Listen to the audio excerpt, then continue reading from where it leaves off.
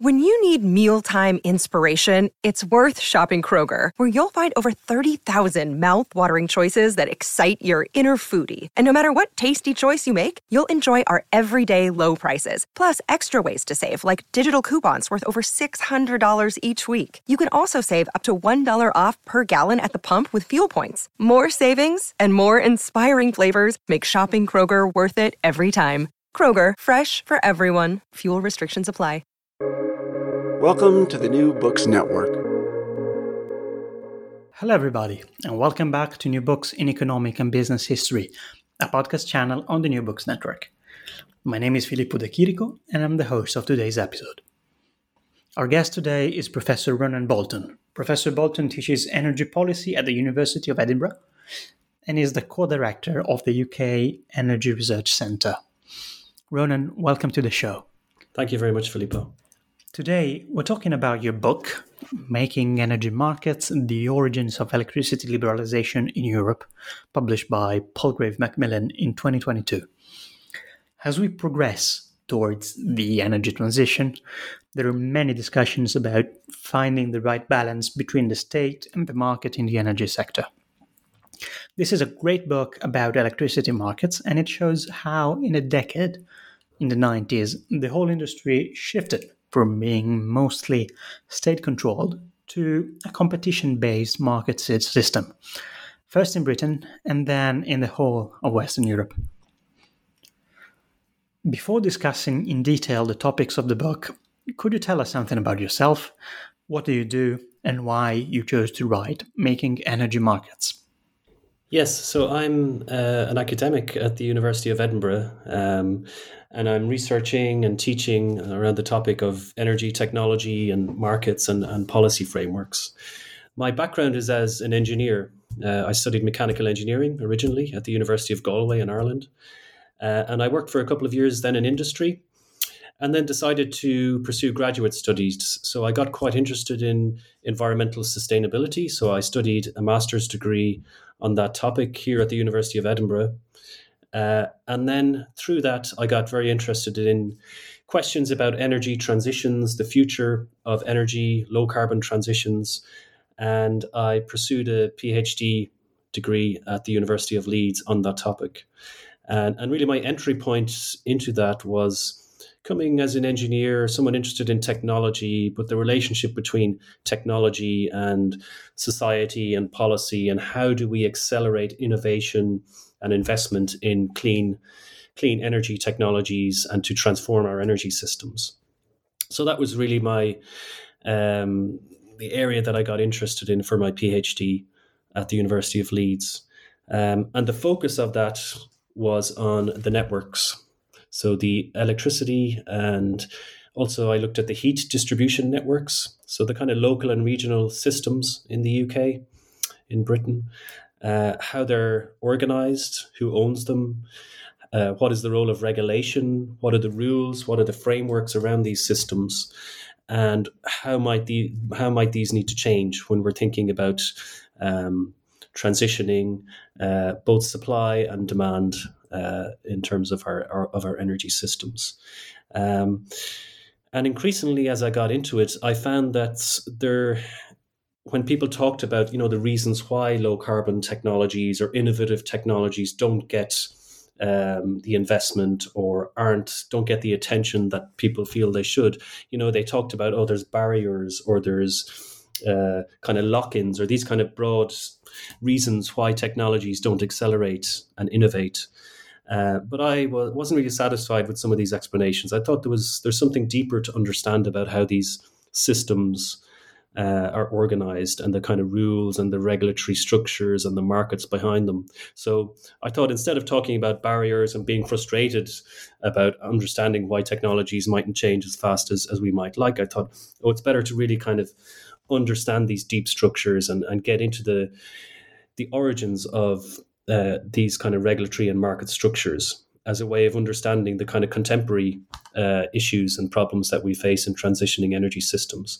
So it was kind of looking at where we are today, contemporary research questions, but through that going back into the past and really focusing on this liberalized era this era, as he said, from the late 1980s and really into the 1990s, when these systems were fundamentally transformed, when these regulatory frameworks and markets that we have today were really had their origins, and they were really implemented across European countries in that period. So I felt, to really understand why and how energy systems change, I think we need to focus a bit more on this period to understand that kind of broader governance structure around the energy system. So your book starts in Britain during the Thatcher years, so in the late 80s. The government was pursuing a policy of privatization across most sectors of the economy. Telecommunications, natural gas, manufacturing companies were privatized.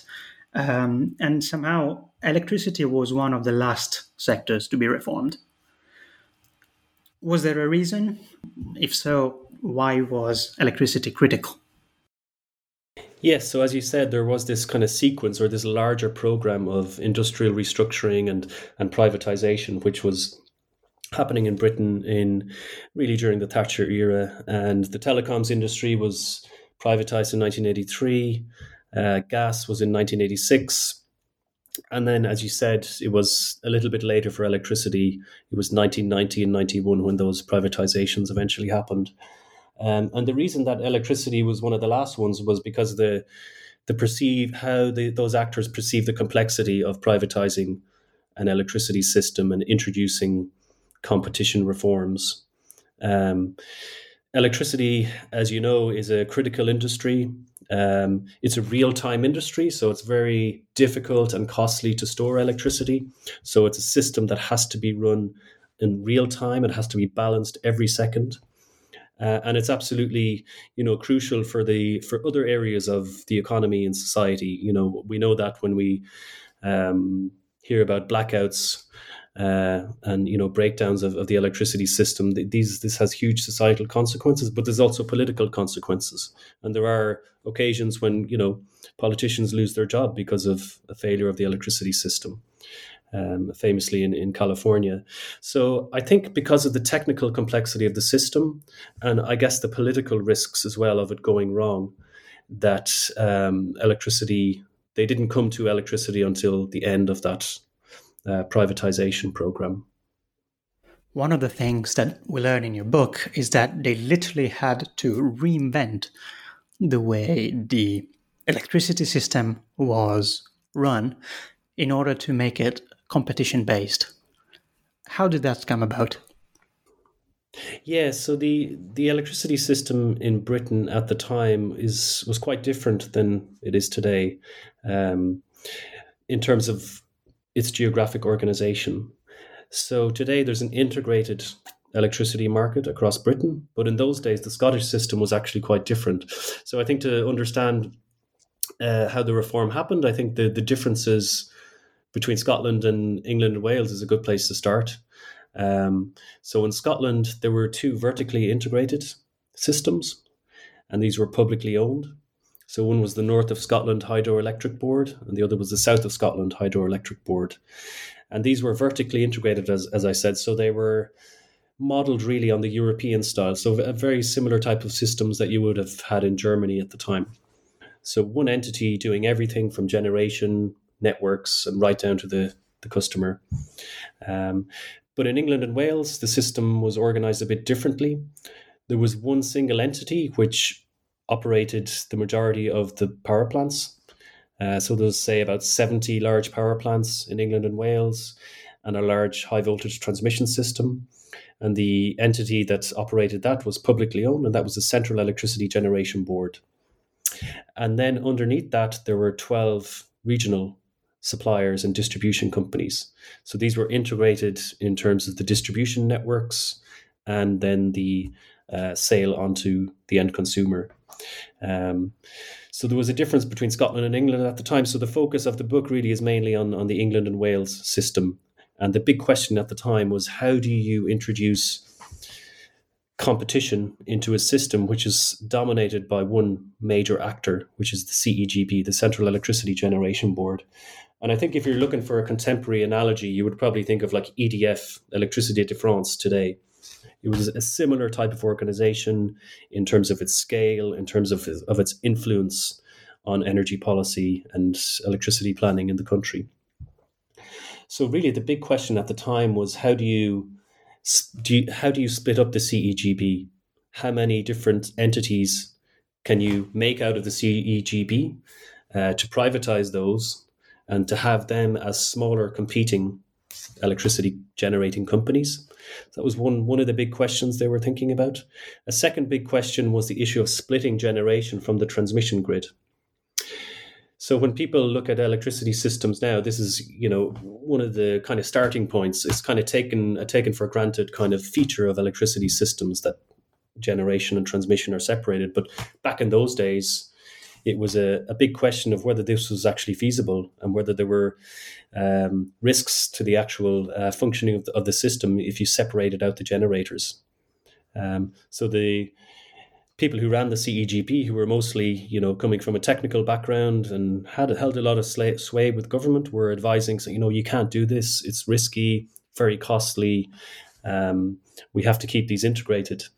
Whereas the advocates of competition were saying you have to separate out the transmission grid because then that acts as the platform for competition.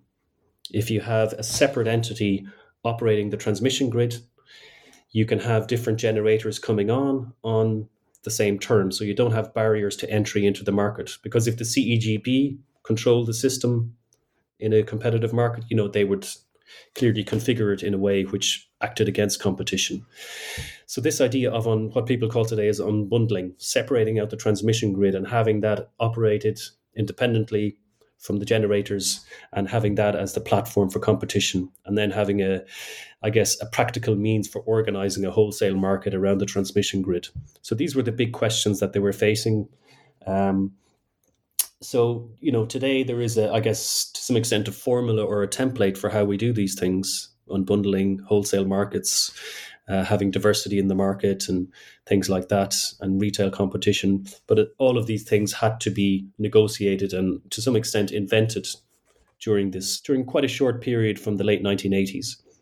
So the third Thatcher government was elected in 1987, and in their manifesto they had a promise to privatize and introduce competition to the electricity market.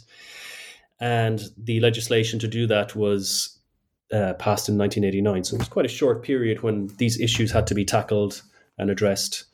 And eventually, in the case of England and Wales, in this story, they ended up with a configuration of having two privatized generators competing against each other in the new market. So one was called National Power. So that was a larger company, and the smaller competitor. So they, out of the CEGB, they kind of created these two entities, and the other second one was called PowerGen. So these were competing against each other, and they operated the coal plants. But during the process, they found they had initially intended to also privatize the nuclear power plants, but they found that because of the huge risks and fundamental uncertainties around the costs of decommissioning nuclear power plants, of dealing with the waste, that private investors weren't willing to take the risk of investing in nuclear, so they kept the nuclear industry in the public sector. So you had a public sector nuclear company, National Power and PowerGen, as the two competing private generators. And then you had the regional electricity companies. So these were made out of the previously publicly owned area boards. So these were private regional distribution and supply companies. So they were also competing in the market. So they were purchasing power from National Power and PowerGen and selling it onto consumers. But throughout the 1990s, they also became more active in the generation market. They were also able to invest in their own power plants and to compete in the wholesale market. And it was through that competitive dynamic a little bit later in the mid-1990s and late 1990s that you had this famous dash for gas in the UK. One of the big concerns that the regional electricity companies had was that they were, to some extent, locked into a market which was dominated by those two generators, National Power and PowerGen.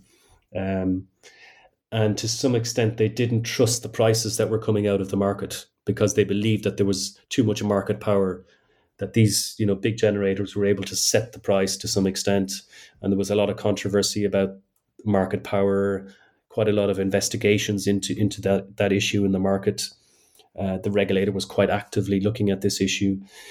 But in order to hedge those risks, the regional electricity companies started investing in their own generators to become less reliant on those dominant legacy incumbents.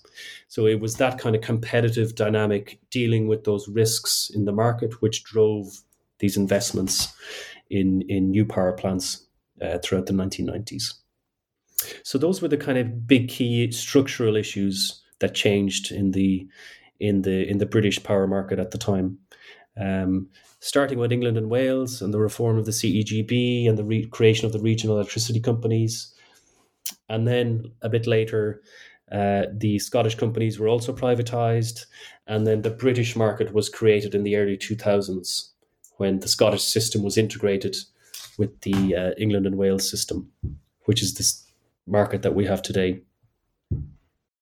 What were the consequences for the consumers in those early years? Yes, so this was one of the big issues leading up to the 1989 Electricity Act about to what extent do you allow consumers to make choices in the market. And actually early on in the debate, the issue of what we now call retail competition, of allowing consumers to make choices in the market and to choose their supplier, this wasn't a mainstream idea. This wasn't one of the main topics that they were discussing. Much of the focus was on the CEGB, the generators, the operation and ownership of the transmission grid, things like that on the upstream side of the system. So it wasn't until a little bit later that they really got into this question of whether you can have retail competition for consumers.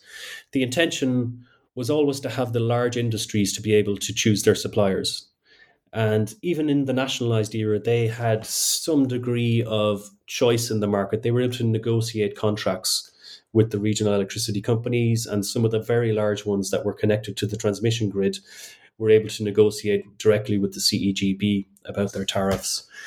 So the intention initially was to have the big industries to be able to compete, but really you'd retain those kind of regional monopolies. Normal households and most businesses would stay within the kind of regulated pricing structure and stick with their regional supplier.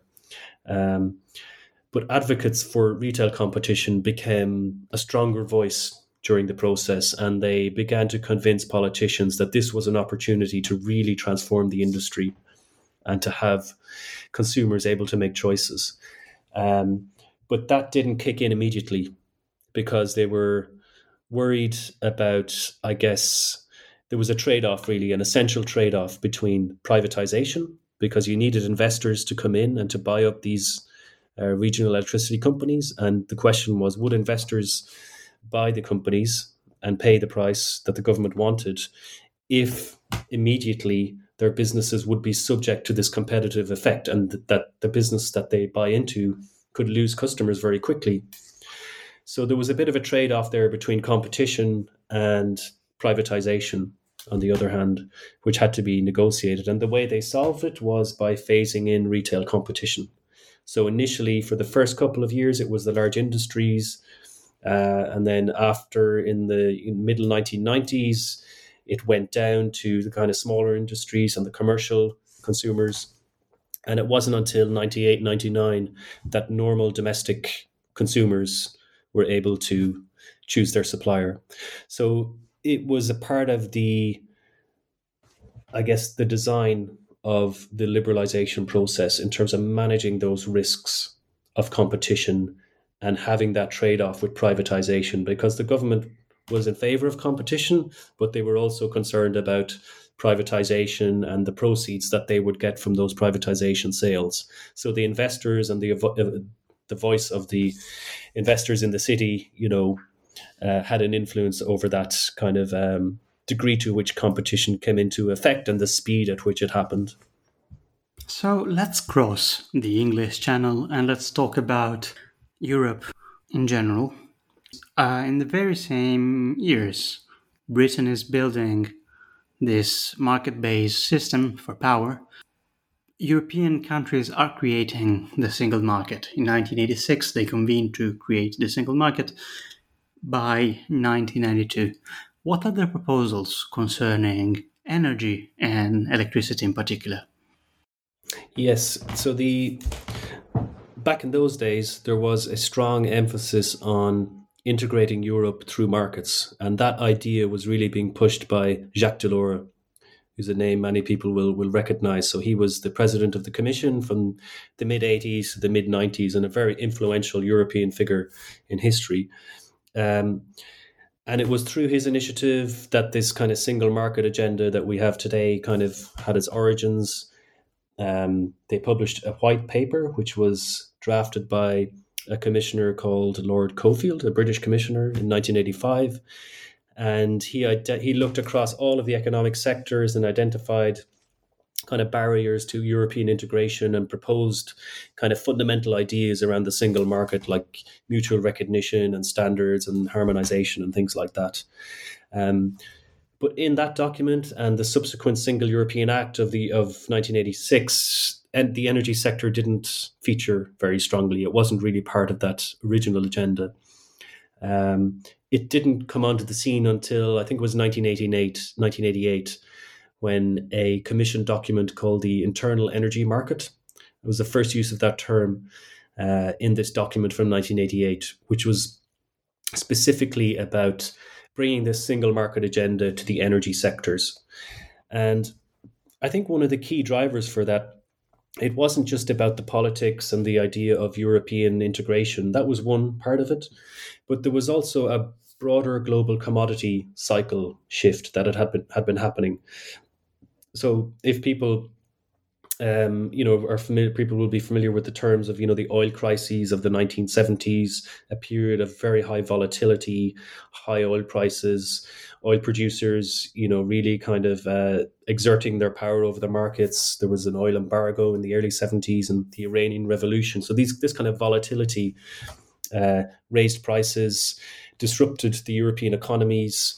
It prompted European governments to get much more involved in energy in terms of supporting indigenous resources and also having industrial strategies around energy industries.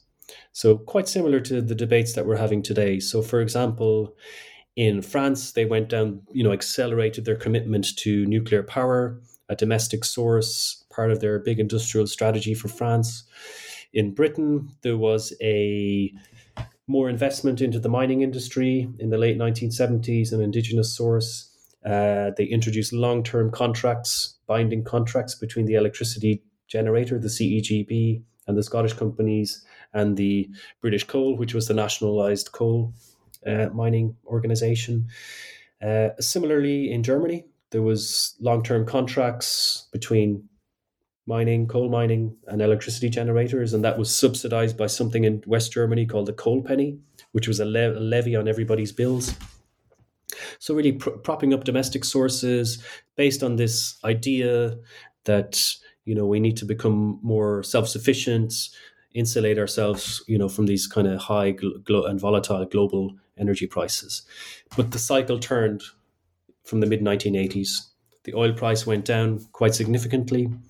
There was liberalisation in the oil sector, more sources coming on stream, for example, the North Sea and so on, Alaska, and also parallel in the coal industry.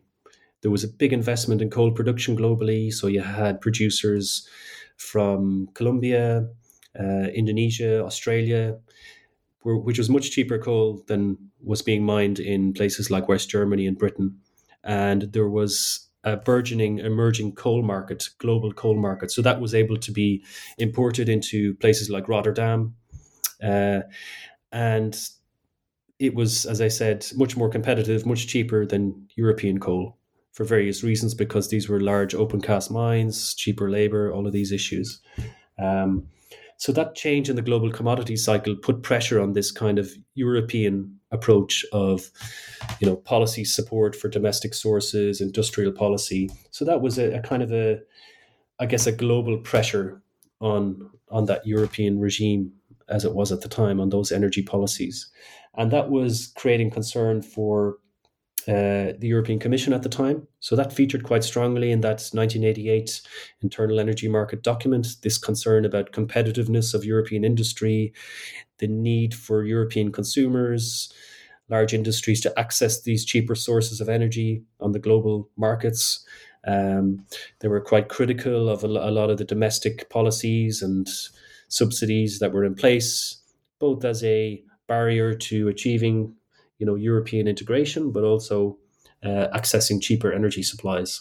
So I think those two issues came together at this particular point in time, alongside a political movement or shift towards an emphasis on markets, competition, and European integration as well. So that really kind of framed that document of the internal energy market from 1988. And their ambition at the time was to implement that quite quickly. So to do something similar like what the British did. So the British had this period from 1987 to kind of 1989-90, where they did this in a very compressed time period. And I think the Commission had a similar time frame in mind. They thought, by 1992, with the other single markets reforms, we could do this for the electricity and gas industries. But as it turned out, for various political reasons, also changes within the structure of the European communities at the time, the Maastricht Treaty from the early 90s, the rise in prominence and influence of the European Parliament. So there was more actors on the scene. Different member states' views came into the mix. They were able to be represented. And the Commission throughout this kind of 1990s period was probably less influential maybe than they were in the earlier in the 80s.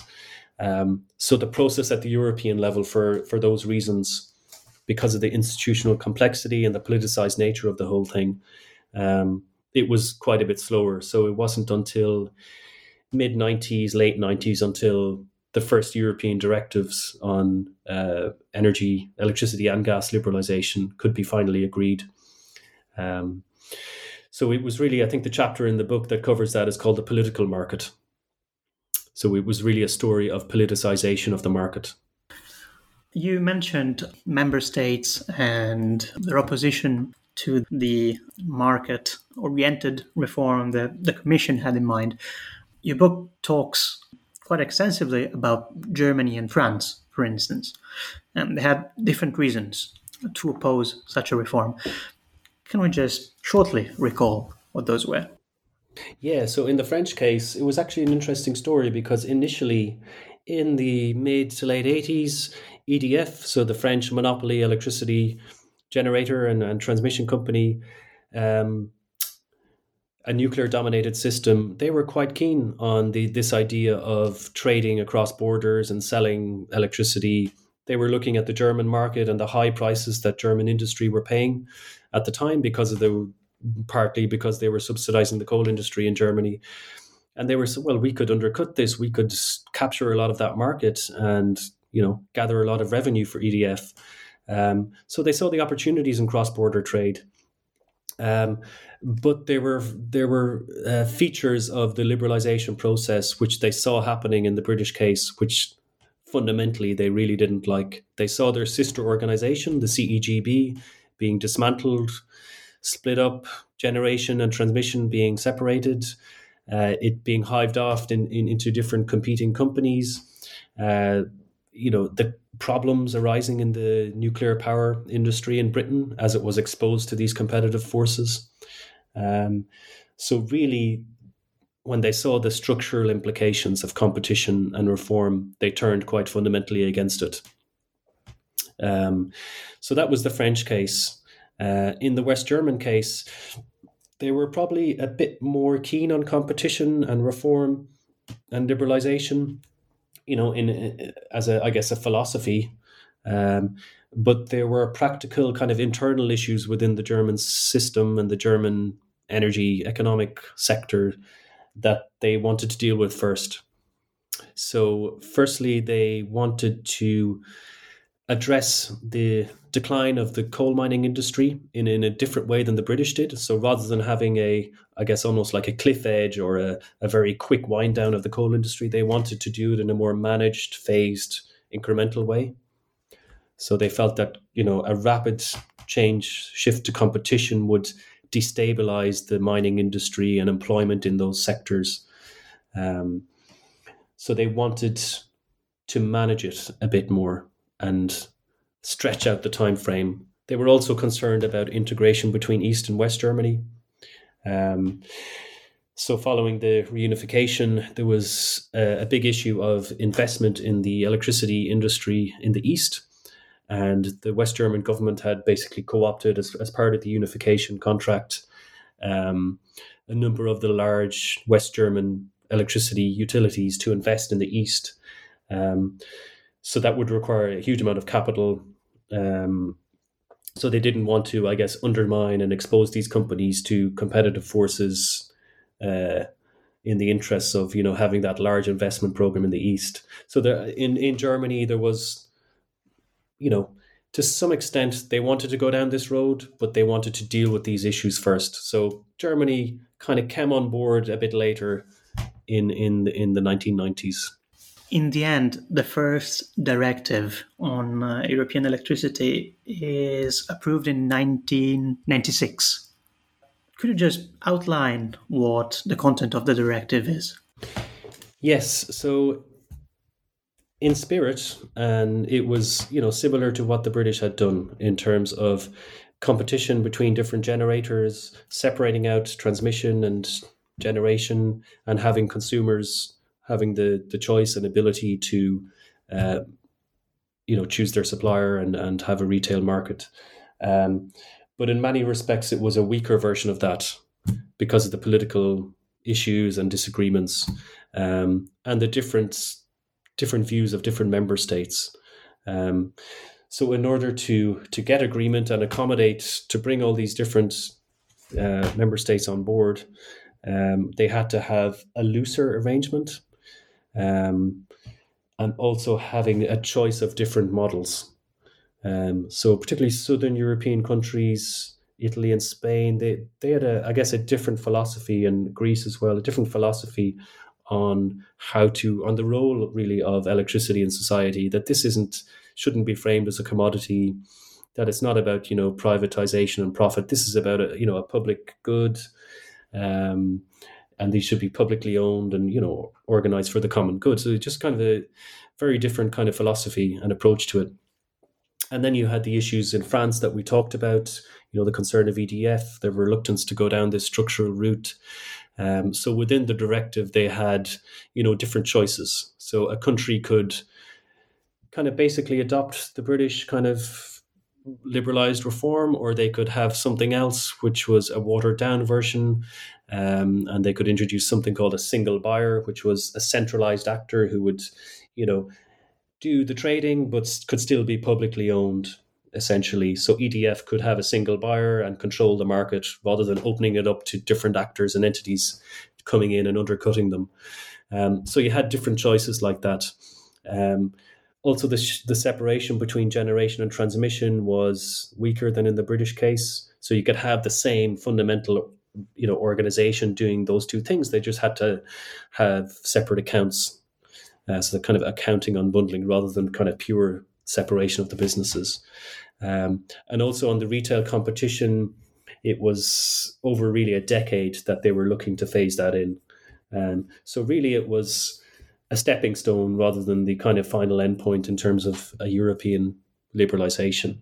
And I think it wasn't really until the late 2000s that they really kind of reached that endpoint of having a fully kind of a fully agreed upon European approach to a liberalized kind of electricity and gas regime. Something I learned actually reading the book, one of the many things I learned, was that the European Union was not the only case of harmonization of national energy markets.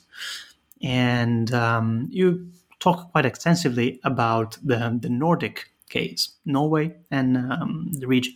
Yes. So Norway was on a similar time frame as Britain in terms of it was 1990 when they introduced competition and liberalisation reforms in the Norwegian Energy Act.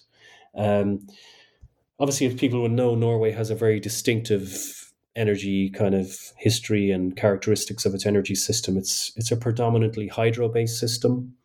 So there aren't many kind of, gas or coal powered. There are have been no coal-fired power plants in Norway. It's over 95% hydro. And that system was built up in the 20th century, initially driven by large industrial consumers who were investing in hydro plants. And then the state came in 1950s and 60s and started building the larger hydro schemes through an entity called Statkraft, which was the publicly run and owned electricity company. And then a lot of the municipalities and regional authorities were also investing in hydro plants, kind of at the small and medium scale, for supplying the towns and then the cities outside of Oslo. So it was quite a diverse picture in terms of the Norwegian electricity system. So they were debating throughout the 1990s. The Norwegians were saying we have this very fragmented. They thought it was quite disorganized, lacking efficiency in terms of the organization of the system as a whole. So there was kind of a debate happening in the 90s. On the Labour side of the political spectrum, they wanted to aggregate the industry, make it more concentrated and have it more centralized, more state-controlled. Whereas on the right, they were keen on ideas of competition. There was a process of liberalizing the Norwegian economy, which was happening across different sectors, across the banking sector and telecoms and other areas like that. It's quite similar to the British case. And it was in the late 90s when the political actors on the right, so when the Conservative Party came in and they implemented their ideas, which was about using prices, using competition as they saw, to improve the efficiency of the sector. So Norway was in parallel really to Britain as one of these first countries to do this. And they created a wholesale power market. So this was the genesis or the origins of what we have today, which is called Nord Pool, which is the Nordic integrated electricity market. So that was created by the Norwegians as a means of coordinating the huge amount of hydropower plants that they had. So an issue in terms of a hydro sector is, which hydro plants do you utilize at particular points in time, given the geographical features of the country and what's called, the opportunity costs of depleting the reservoir. So at certain points in time and in certain places, it'll make sense to have, this generator versus that generator coming on the system. So they were using these kind of market style. They didn't call it a market. It was a kind of an organizational tool to optimize the hydro systems. And that had been in place in the 70s and 80s. So they really took that when they introduced competition and updated it and made it as the platform for introducing price-based competition into the hydro sector. And then a couple of years later, Sweden went down a similar track of reforming its industry, dealing with the kind of dominance of Vattenfall, their publicly owned company, introducing more competition. But because the Swedish didn't break up Vattenfall, they kept Vattenfall as the dominant player in the Swedish market. A Swedish market wouldn't have been practical. It would have just been dominated by Vattenfall. So it made sense for the Swedish to join into the Norwegian market, which had already been running. It was a fairly stable market in terms of the predictability of the prices, because you could look at the rainfall and the levels in the dams and so on. So you could kind of predict, and it would give you some level of certainty about the kind of evolution of prices over the long term. So that kind of was a stable basis for their kind of market for the competition in the Swedish sector. So they joined together in 1996, I think it was, when they created what we call today as Nord Pool. So that was the first multinational cross-border market based on competition. And then later Finland and Denmark, and into the 2000s, the Baltic countries joined. And essentially, if when the wider European Union was looking to integrate its kind of fragmented electricity systems, they essentially took the Nordic model of having a combined single market across different national borders, but having separate national transmission systems. So when Sweden joined Nord Pool, they didn't give up control of their transmission system in terms of the investment in the grid and the kind of second by second balancing. That was still done at a national level. What they integrated was the pricing and the operation of the cross-border connectors. So that kind of suited the European picture as well. So you could have, a market, but enable countries to retain control of their systems, which they were keen to do. So really the Nordic one is important because it was the first cross-border example of electricity markets, and it later became the European model. We have covered in very broad lines the topics of your book, but since you're here, and I know you are a keen observer of current affairs in energy markets, I wanted to ask you something about the rise of renewable sources and how they may impact the role of regulation.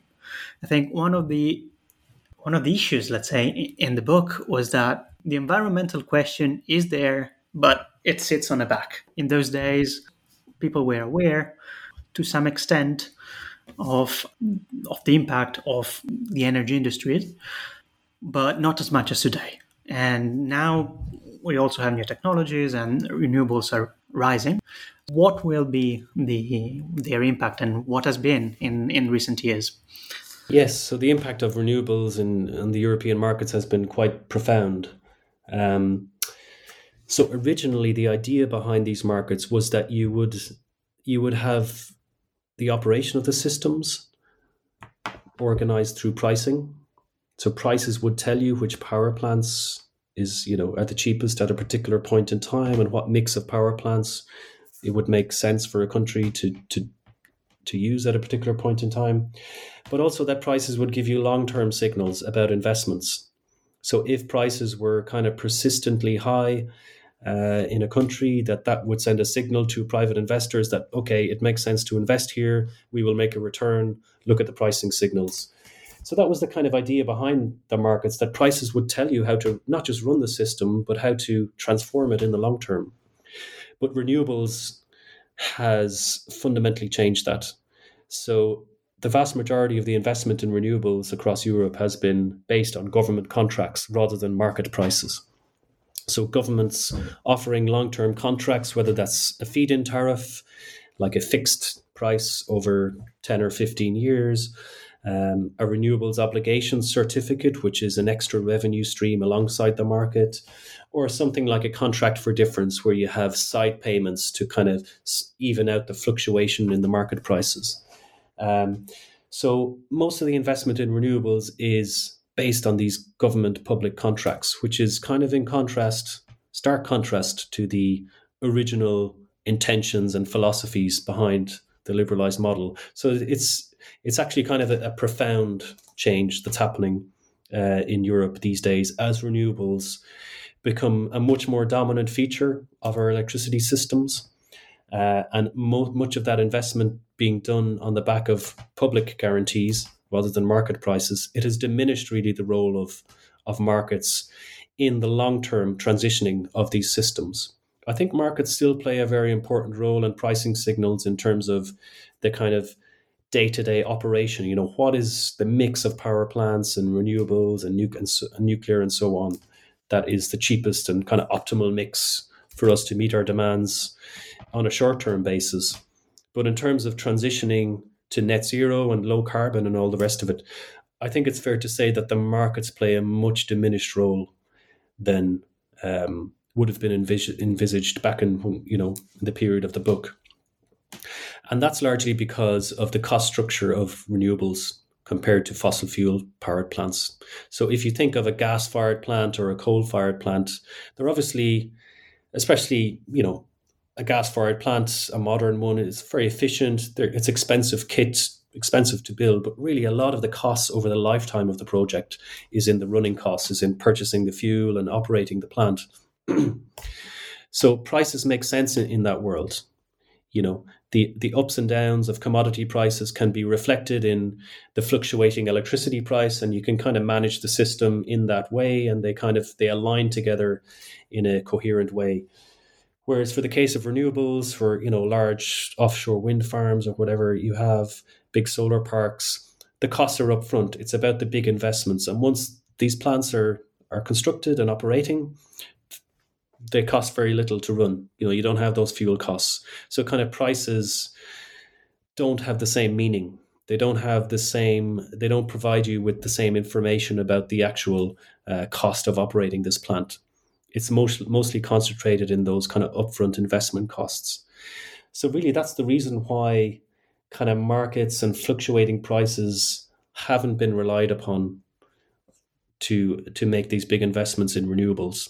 So I think it's quite a fundamental change, and it's the reason why we're seeing much more government involvement. People call it intervention and so on, but it's really about going back to a world that we had before these markets, before the period of the book, when states, either through public companies or long-term contracts or kind of regulatory structures, planned out these systems, offered long-term contracts, and then structured prices in a way to kind of pay back those big investments. We're back in that type of world, maybe a bit of a hybrid world between the two at the moment, between the market world and the state planning world. So I think the question going forward is whether we revert back totally to a state plan type of system, or we can kind of have the benefits of markets in terms of optimizing, having kind of efficient pricing signals, giving us information about what the optimal mix at a particular point in time is. I think markets can still have an important role there, and they have played an important role, for example, during the energy crisis in balancing the systems across the borders. So perhaps we're moving into that kind of hybrid world where investment is done on a long-term basis, coordinated by states mainly, and then we have markets doing around the edges, kind of optimizing the system.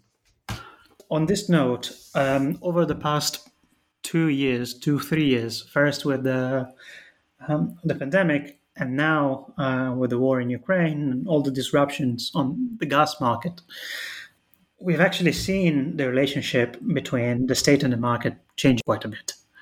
Where do you see it going? Yes, so that's a very good question and a challenging one too.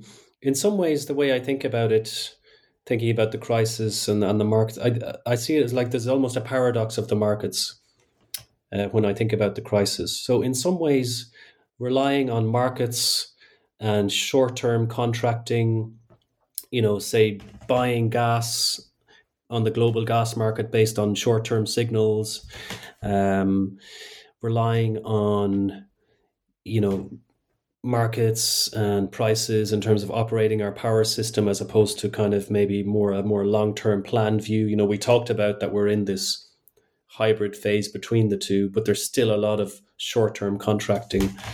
So in some ways that left Europe vulnerable to the Russian actions, because by constraining the flows on the pipelines from Russia, they were able to have a huge effect on the spot prices for gas and power as well in Europe, because the two are very linked, gas and power prices.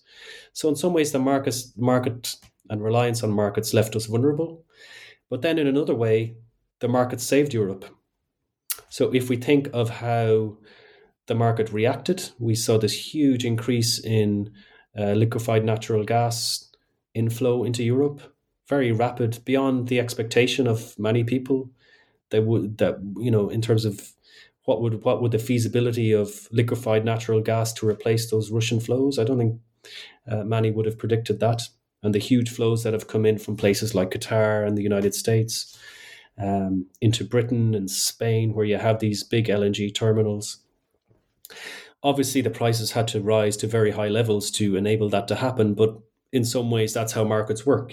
Prices rise and you get more supply. And also in electricity. So we had problems in the French nuclear power sector. A lot of their power plants were taken offline, unfortunately, last year for maintenance issues. So we saw huge cross-border flows from with places like Britain and Spain into France to kind of make up that shortfall. And that wouldn't have been possible without that kind of integrated market that we talked about.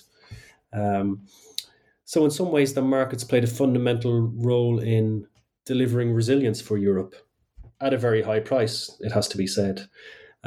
So that's the way I see it. It's very difficult I think a lot depends on the political narrative that comes out of the crisis, whether it's framed as, okay, this was something that made us vulnerable. We have to go back to a state-planned long-term contracting, less reliance on prices and so on. So because we don't want to be in this situation again.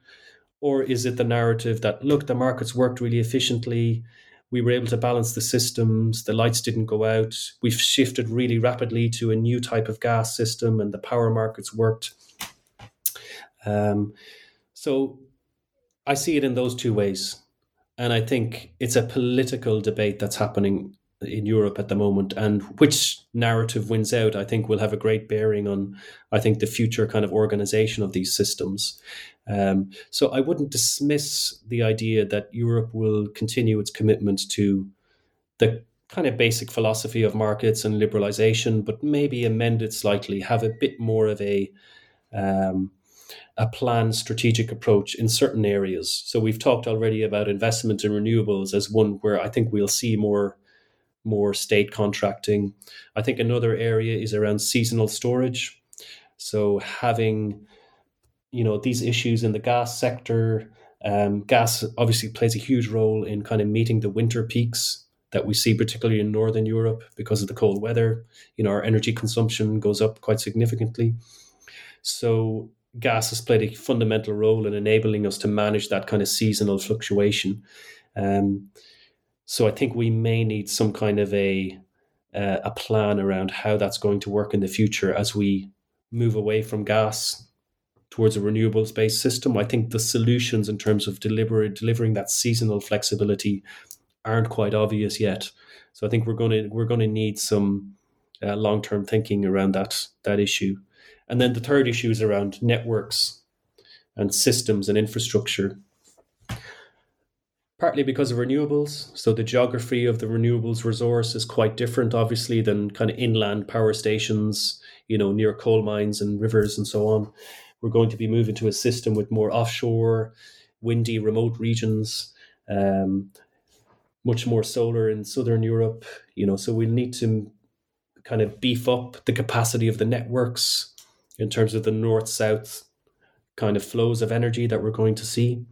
And also the changes in the gas markets, more liquefied natural gas. So reinforcing the onshore infrastructure to enable the system to absorb that LNG as it comes in. So I think there's a big kind of infrastructure challenge as well for Europe. So I think maybe the kind of markets versus state thing is one way of thinking about it, but I think you need to break it down and look at these kind of specific issues and challenges. So I think maybe in the next couple of years, as the dust settles, we'll see a bit of a reconfiguration and more of a strategic view around those issues of seasonal flexibility, networks and planning of the networks as well. Let's hope so. Ronan, thank you so much for this interview, and I really enjoyed talking to you. Before we go, I have one last question, and that is, what are you working on at the moment? Well, first of all, thank you very much for having me, and I really enjoyed the conversation. I'm working on the energy crisis. So I've obviously been following that very closely as it's unfolded over the past couple of years. So I want to be able to, I guess, update the material I had in the book to think about markets and government, the role of governments in I guess, leading us into the energy crisis. How did we end up in this energy crisis situation, and what might be the future? What might be the aftermath of that and the consequences of that? So I think it's a bit earlier to conclude that work. It's we're still in a bit the early stages of that story, but it's something that I'm keen to follow up on. And I'm also working on, as part of the UK Energy Research Centre, working on projects where we look quite a lot at networks and the regulation of networks and the kind of issues around integrating renewables and things like electric vehicles into electricity networks, and how we might be able to plan those systems and deal with those integration challenges a bit better. So those are the two main topics that I'm working on at the moment. Great. So looking forward to reading your works and having you back on the New Books Network. Thank you. I look forward to it. Thank you so much.